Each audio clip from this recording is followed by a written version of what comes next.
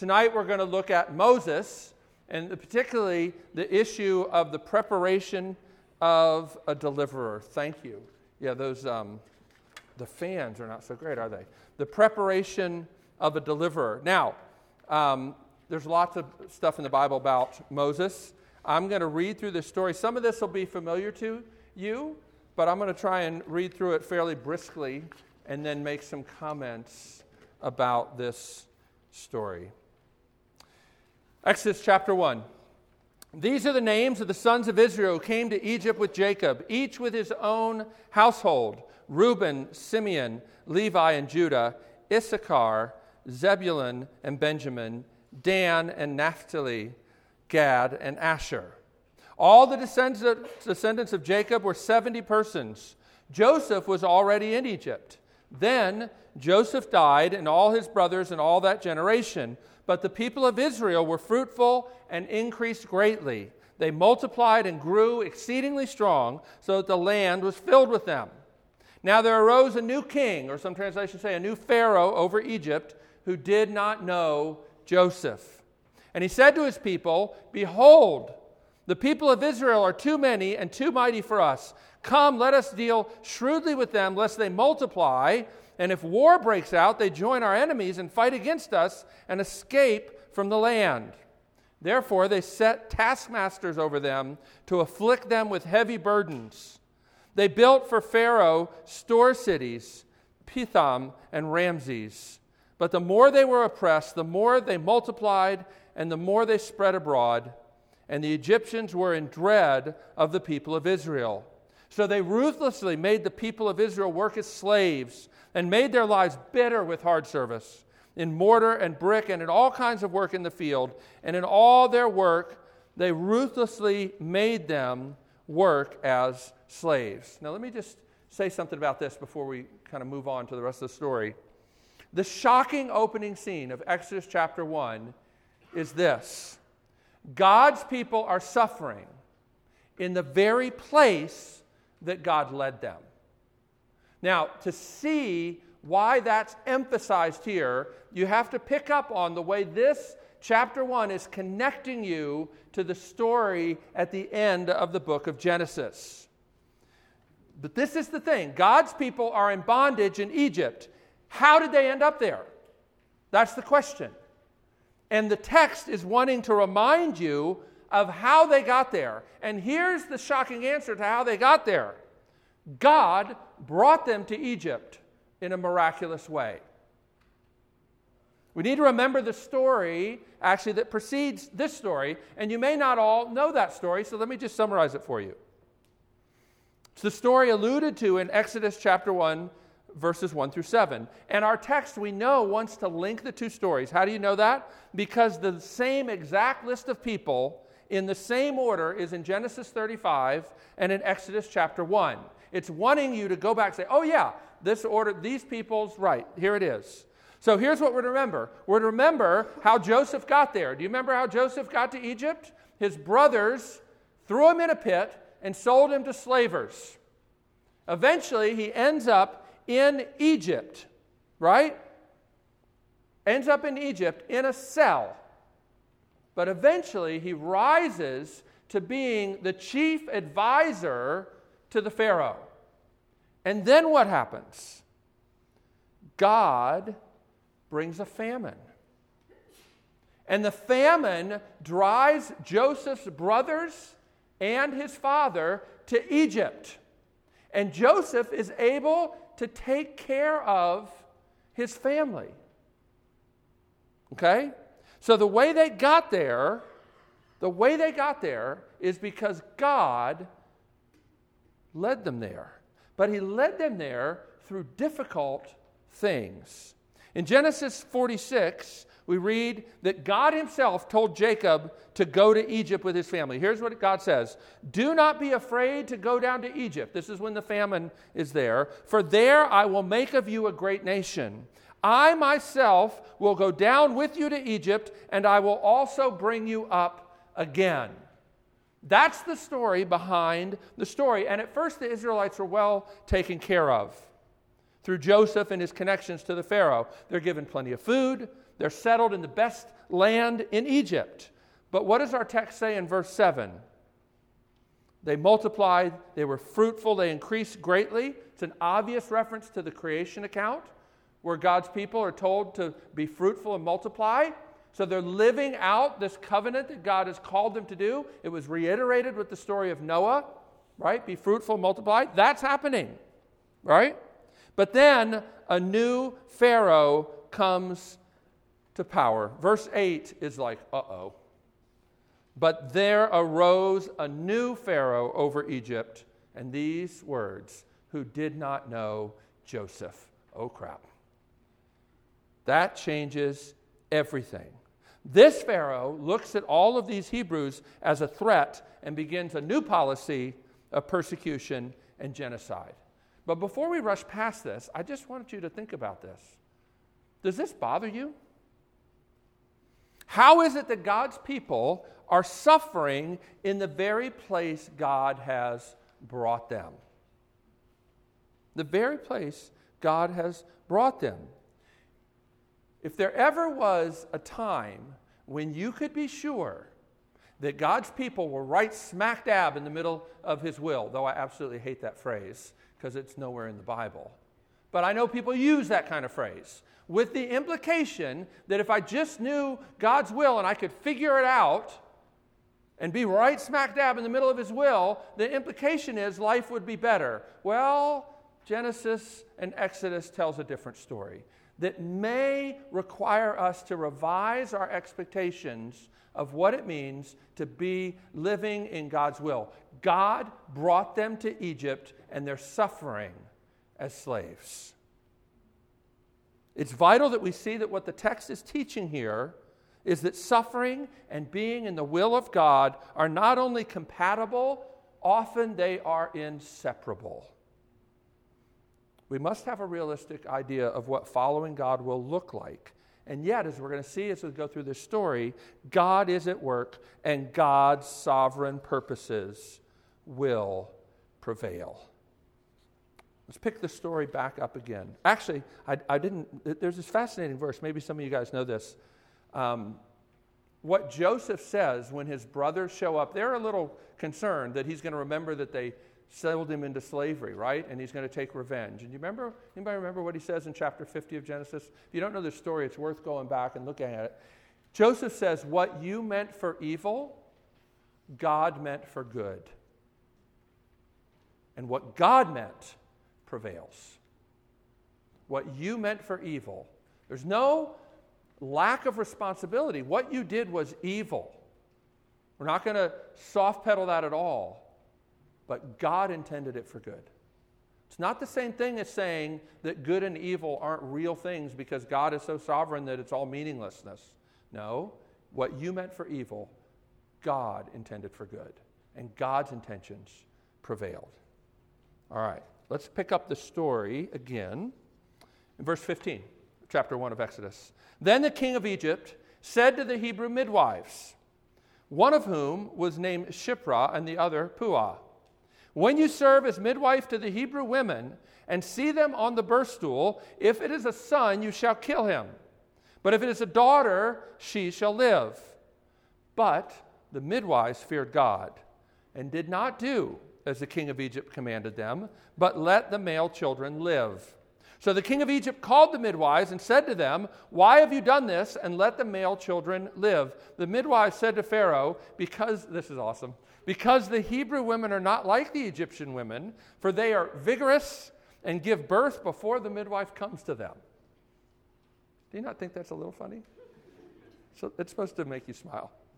So God dealt well with the midwives, and the people multiplied and grew very strong. And because the midwives feared God, he gave them families. Then Pharaoh commanded all his people, every son that is born to the Hebrews, you shall cast into the Nile, but you shall let every daughter live. Chapter 2. Now a man from the house of Levi went and took as his wife a Levite woman. The woman conceived and bore a son, and when she saw that he was a fine child, she hid him 3 months. When she could hide him no longer, she took for him a basket made of bulrushes and daubed it with bitumen and pitch. She put the child in it, placed it among the reeds by the riverbank, and his sister stood at a distance to know what would be done to him. Now the daughter of Pharaoh came down to bathe at the river, while her young women walked beside the river. She saw the basket among the reeds and sent her servant woman, and she took it. When she opened it, she saw the child, and behold, the baby was crying. Then his sister said to Pharaoh's daughter, "Shall I go and call you a nurse from the Hebrew women to nurse the child for you?" And Pharaoh's daughter said to her, "Go." So the girl went and called the child's mother. And Pharaoh's daughter said to her, "Take this child away and nurse him for me, and I will give you your wages." So the woman took the child and nursed him. When the child grew older, she brought him to Pharaoh's daughter, and he became her son. She named him Moses because she said, "I drew him out of the water."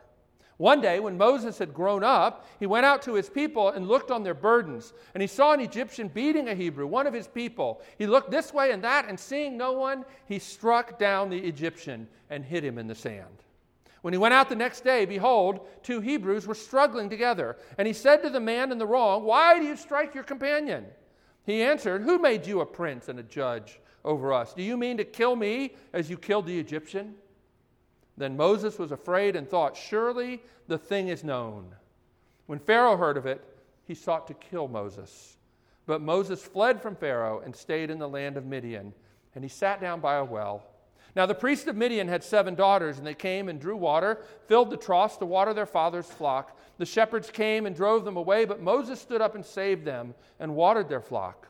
When they came home to their father Reuel, he said, "How is it that you have come home so soon today?" They said, "An Egyptian delivered us out of the hand of the shepherds and even drew water for us and watered the flock." He said to his daughters, "Then where is he? Why have you left the man? Call him that he may eat bread." And Moses was content to dwell with the man, and he gave Moses his daughter Zipporah. She gave birth to a son, and he called his name Gershom, for he said, "I have been a sojourner in a foreign land." During those many days, the king of Egypt died, and the people of Israel groaned because of their slavery and cried out for help. Their cry for rescue from slavery came up to God, and God heard their groaning, and God remembered his covenant with Abraham, with Isaac, and with Jacob. God saw the people of Israel, and God knew. Let's pray, and then we're going to talk about these stories here. Lord, we do thank you. I love the way this story ends. God remembered, and he saw, and he knew. And we need to remember and to see and to know that you are the same God yesterday, today, and tomorrow. Help us as we come now. Consider this part of your holy word. Send your Spirit to help us. In Jesus' name, amen. So, we talked about God's people are suffering in the very place God brought them. But as we go through the story, here's the theme that runs all through it. God is sovereign, and his purposes cannot be thwarted. There are times in this story where God is almost just like flaunting his power. It's humorous, right? It's humorous. God is able not only to have Moses saved, but to have his own mother be able to nurse him and get paid for it. Right? It's almost like God saying, "Look, nothing's too difficult for me. What you want to see something? Let me just show you."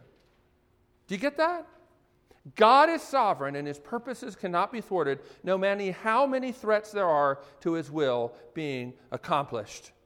God's people are enslaved by the greatest superpower the world had ever known. Not only that, Pharaoh has set all his might and will toward genocide, but it is God's will which prevailed. You look back at chapter 1, verses 10, and compare it verse 12. It's really fascinating.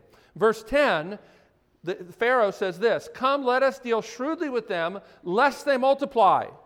But look at verse 12. "But the more they were oppressed, the more they multiplied." So Pharaoh's whole point is to stop them from multiplying, but it doesn't matter. Because compared to God's will, Pharaoh's will doesn't matter. Lest they multiply, they're going to multiply.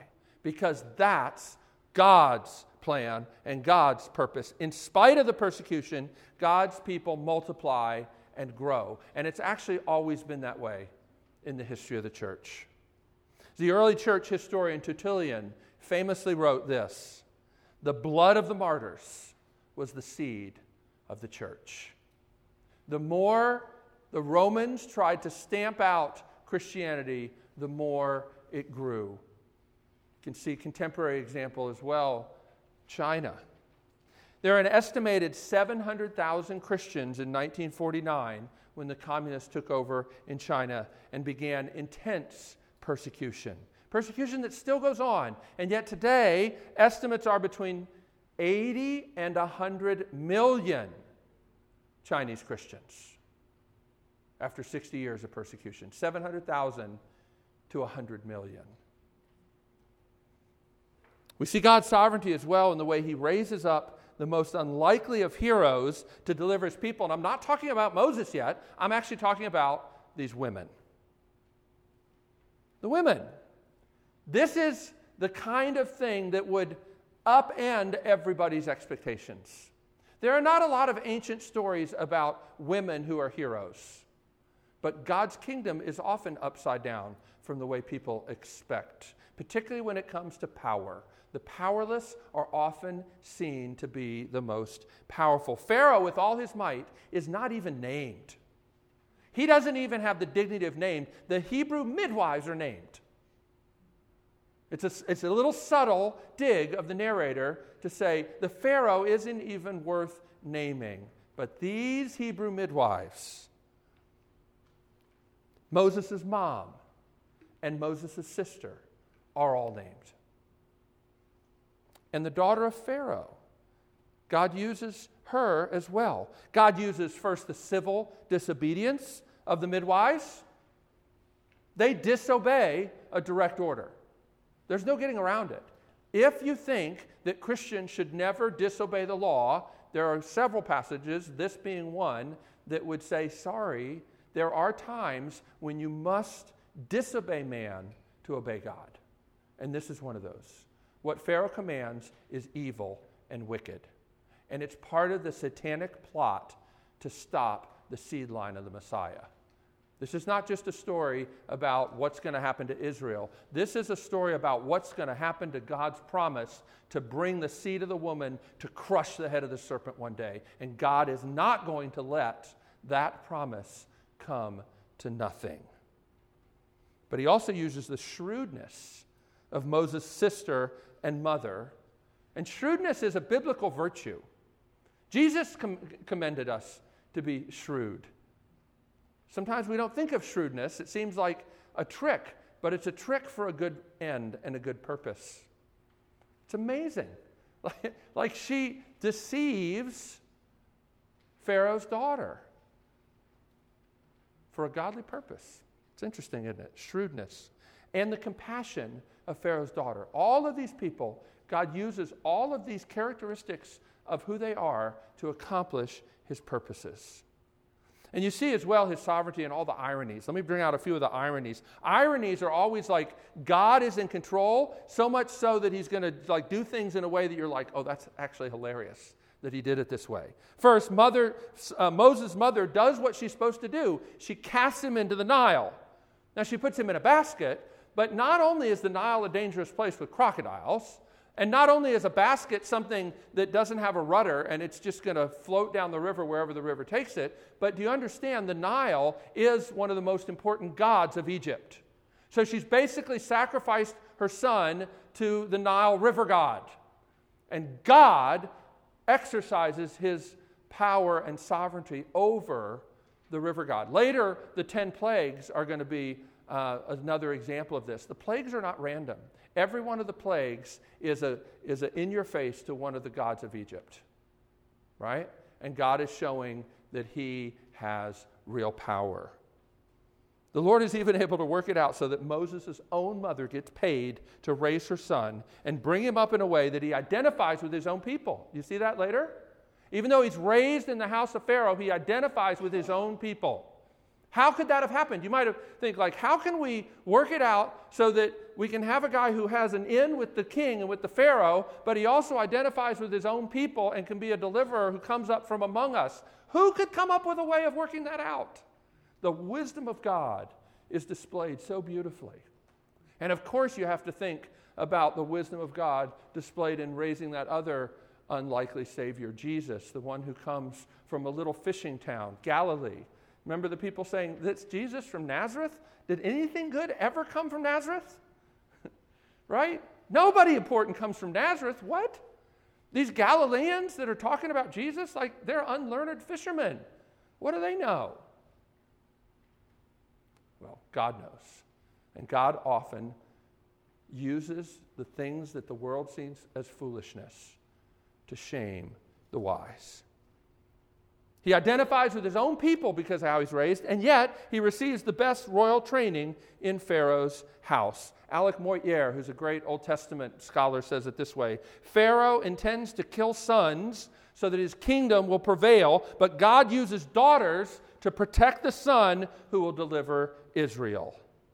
The pervasive hand of God turning events to his purposes is a theme all through this section. And then we also see the sovereignty of God and the fact that this was planned a long time ago. You can go all the way back to Genesis 15, which we looked at last week, and God tells Abraham that his descendants would be sojourners and servants, would be afflicted for 400 years in a foreign land. God knew what he was doing, and he was sovereignly in control the whole time. He also shows his sovereignty in the way he prepares Moses for the work to which he'll be called one day. Only God could work it out to have Moses trained in the household of the one who had set himself against God's people, Pharaoh. And we see this as well, God's sovereignty, in the fact that even though Moses murders this Egyptian and flees to the desert, it still doesn't thwart God's plan. Again, you see irony. The Hebrew man asked Moses, "Who made you a prince and a judge over us?" And yet that's exactly what God plans to do. But of course, it's going to happen in God's way and in God's timing. Moses cannot deliver his people by the strength of his hands. And this is actually, I think, something we should pause and just consider. How often we think that if we could only get people into the places of power, to the places of real influence, then the kingdom of God would come. This is a story that I think should cause us all to think about where we put our hope. Right? Because if ever there was a person who had power, who had access, it would be Moses. And yet what does God do? God allows him to murder somebody and then run off into the desert.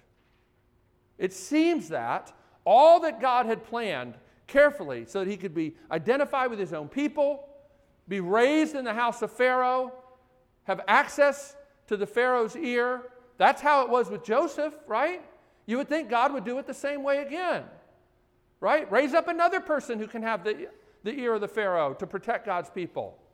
It's like C.S. Lewis said one time, you can never get back to Narnia the same way twice. And we often try to do that. We often think that, well, God did it this way, so he's going to do it that way again. But God says, no, this time I'm going to do a different thing. This time I'm going to have one who is cursed be the one who will deliver my people. And he's going to deliver people by speaking, and he stutters. Right? You know that later in the story? He has to have his brother Aaron speak for him because he stutters so bad he can't even talk. And yet God is going to use his words to deliver. God, so often God's ways emerge out of what seems like complete disaster. That's what the story is, right? It seems like everything is set up for Moses to be able to rise up and deliver the people, and then everything comes to a complete disaster. But God is not finished, right? So we must remember that God often brings rescue out of what looks like complete disaster. And God is just as sovereign in delivering Moses from the Nile River and having him raised by Pharaoh's daughter. He's just as sovereign there as he is when Moses murders an Egyptian and has to flee to Midian and becomes an old man while God's people are still suffering. Right? We find him sitting in the desert as an 80-year-old sheep herder. And it seems like this plan that was moving along so beautifully has all come crashing to the ground. You ever felt that? You ever felt like you just could see exactly how it was all going to come together? And now it seems like everything's coming crashing to the ground. But God loves to bring life out of what looks like death. He specializes in that sort of thing. So often God's ways emerge out of what looks like disaster, and God's deliverance out of what seems like an impossible situation. And of course, isn't that what Jesus and the cross is all about, right? This one has been cursed of God. Remember the first week we talked about the two disciples on the road to Emmaus? We thought that he was the one who was going to deliver Israel, but now he's been crucified. And then some crazy people among us started saying that he's risen from the dead. We don't even know what to think. Right? It seems like everything is fallen apart, but God's not finished. God's not done. And actually, Moses, there's a subtle hint here that Moses is still clinging to the promise. And it's in the name he gives his son, Gershom. That means sojourner. A sojourner is somebody who's not settled. He's in the land of Midian, but he names his son sojourner and says, this is why, because I have been a sojourner in a foreign land, with the implication that I won't always be. I'm not settled here, I'm a sojourner. We have to remember as well that God works in his time. Seems that God has forgotten. Moses is now 80 years old. Seems that he failed to live up to his potential and God has no backup plan. But that's not true. Seems hopeless. The king's died. We have a regime change even, but still nothing has changed for the Israelites. But then the best part of this whole passage, those last few verses of chapter 2, we have to remember this, that God hears and remembers and sees and knows. So often when we're in the midst of suffering, that's what we really struggle to believe. That God hears and remembers and sees and knows. That is an absolutely remarkable statement. Look at chapter 2, verse 24. God heard their groaning, and God remembered his covenant with Abraham, with Isaac, and with Jacob. God saw the people of Israel, and God knew. And that word God knew is not mere cognition. That's the word, the same Hebrew word used when Adam knew Eve and she got pregnant. It's an intimate love word. God knew. God loved his people. And then God is going to act. What a deliberate, amazing contrast. Look back at verse 12, right? Moses saw Israel's need, and then things end up in a disaster. But God sees, and he brings deliverance. When we see that this God, the one who sees and remembers and hears and knows, is the God who's going to speak from a burning bush, who's so holy, he says you have to take off your shoes to even approach. That's the one who knows and sees and cares. What a mystery. It seems God is at work often when it looks like everything has fallen apart. And of course we see this preeminently in Jesus, the most unlikely of deliverers. He too was born under threat of death. He too was born when the king was ordering all the male babies under 2 to be killed, and yet God preserved his life. He too fled to the desert and was rejected by his own people, whom he came to rescue. Doesn't that amaze you? Like Moses gets rejected by his own people. But why should that surprise us? So was Jesus. Jesus came from a little fishing village to challenge the world's greatest superpower. God specializes in using the most unlikely of saviors and the most unlikely of means, nothing less than death on a cross, to gain all the glory for himself. And our God delivers through suffering. Who is the God that would choose to deliver in this way?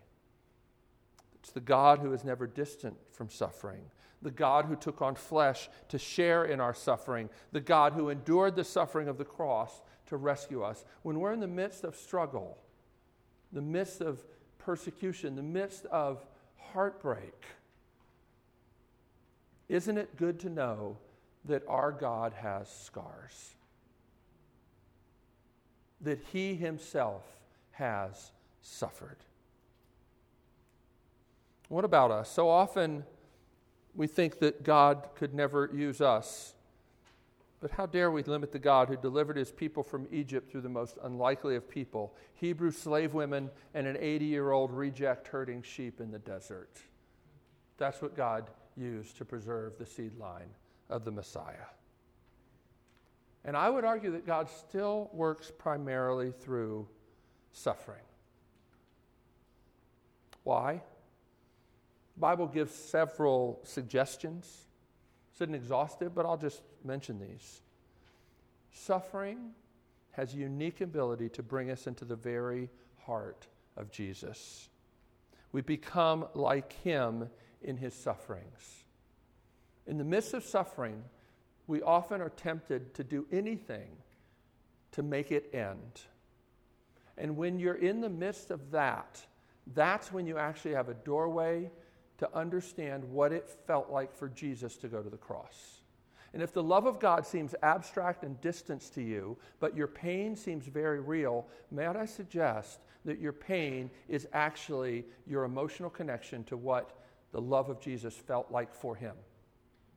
What love felt like for Jesus was despising the shame, but enduring the cross for the joy that was set before him. The joy of having you as his great treasure. That's what Paul says in Ephesians. And that's true. Suffering brings you into the very heart of Jesus. Trials and suffering as well make us more dependent upon God. There's a great verse in the Psalms where Israel prays, "Lord, help us not to forget you when our bellies are full." You know, the Jews actually used to say grace after the meals, because that's when you're most tempted to forget God. And I love Bart Simpson's prayer, by the way. There's one of the early episodes of The Simpsons where he's asked to say grace. You know what he says? He says, "Lord, we pay for all this stuff ourselves, so thanks for nothing." So often that's how we live, right? But what if we said grace after meals? Lord, help us not to forget you when our bellies are full, when things are going well. Third, trials and suffering teach us to hate sin and injustice. You're not supposed to read this story and say, "Oh, well, everything turned out fine, so, who cares about the slavery and the persecution and the genocide?" No, that stuff should enrage you, because it enraged God, and he did something about it. Christians are not called to be stoic in the face of evil and injustice, but sometimes they are called to wait for God's timing for when he will make all things right. It doesn't mean that you shouldn't talk to somebody if you're enduring suffering. I don't mean that. But there are times when you look at the world and you can't make it right as much as you might want to. But you must never lose the longing for justice and praying and working and doing what you can, right? Fourth, trials and suffering develop in us compassion towards those who are suffering. God's people must never think that we are to be immune from suffering. One of the old Puritans, John Trapp, put it this way: "One son hath God without sin, but none without sorrow." One son hath God without sin, but none without sorrow. Jesus is the ultimate deliverer, unlikely deliverer And praise God. I don't know if you've ever thought about the cross as the supreme revelation of God's wisdom. Because I don't know, sometimes maybe you're like me, I really wonder whether God is really ruling his world well. Maybe that's the thing you struggle with, to believe that God really is ruling well. Maybe you think of some suggestions you'd like to make for how he could do things better. And again, the cross does battle against our unbelief and says the wisdom of God is greater than the wisdom of man. And it's seen supremely in the Son of God dying. I love that verse in Let Us Love and Sing and Wonder. We're saying, I think that's one of the greatest verses in one of the greatest hymns ever written. Let us wonder, grace and justice join. The cross is not a compromise between grace and justice. Grace is fully demonstrated. Justice is fully satisfied. Let us wonder. All you can do at that is wonder. How could grace and justice coexist, let alone both be fully exemplified? Only the wisdom of God. Let us wonder. Grace and justice join and point to mercy's store, the storehouse of mercy, when through grace in Christ our trust is, justice smiles and asks no more. That's the word I want to send you out with tonight. Because of this most unlikely of Saviors, delivering in the most unlikely of ways, you don't just have an opportunity to start over and try to impress God. What he did on the cross doesn't just give you a fresh start, it gives you the righteousness of God, and justice smiles if your trust is in Christ. And you can go out to the world and say, I don't believe your lies anymore. I don't believe that my value is based on my grades or my friends or what my parents think about me or my future prospects. What is true about me is that justice smiles and asks for nothing more because of what Jesus did, the most unlikely of Saviors in the most unlikely of ways. The wisdom of God at the cross is beautiful. It's beautiful. Let's pray together.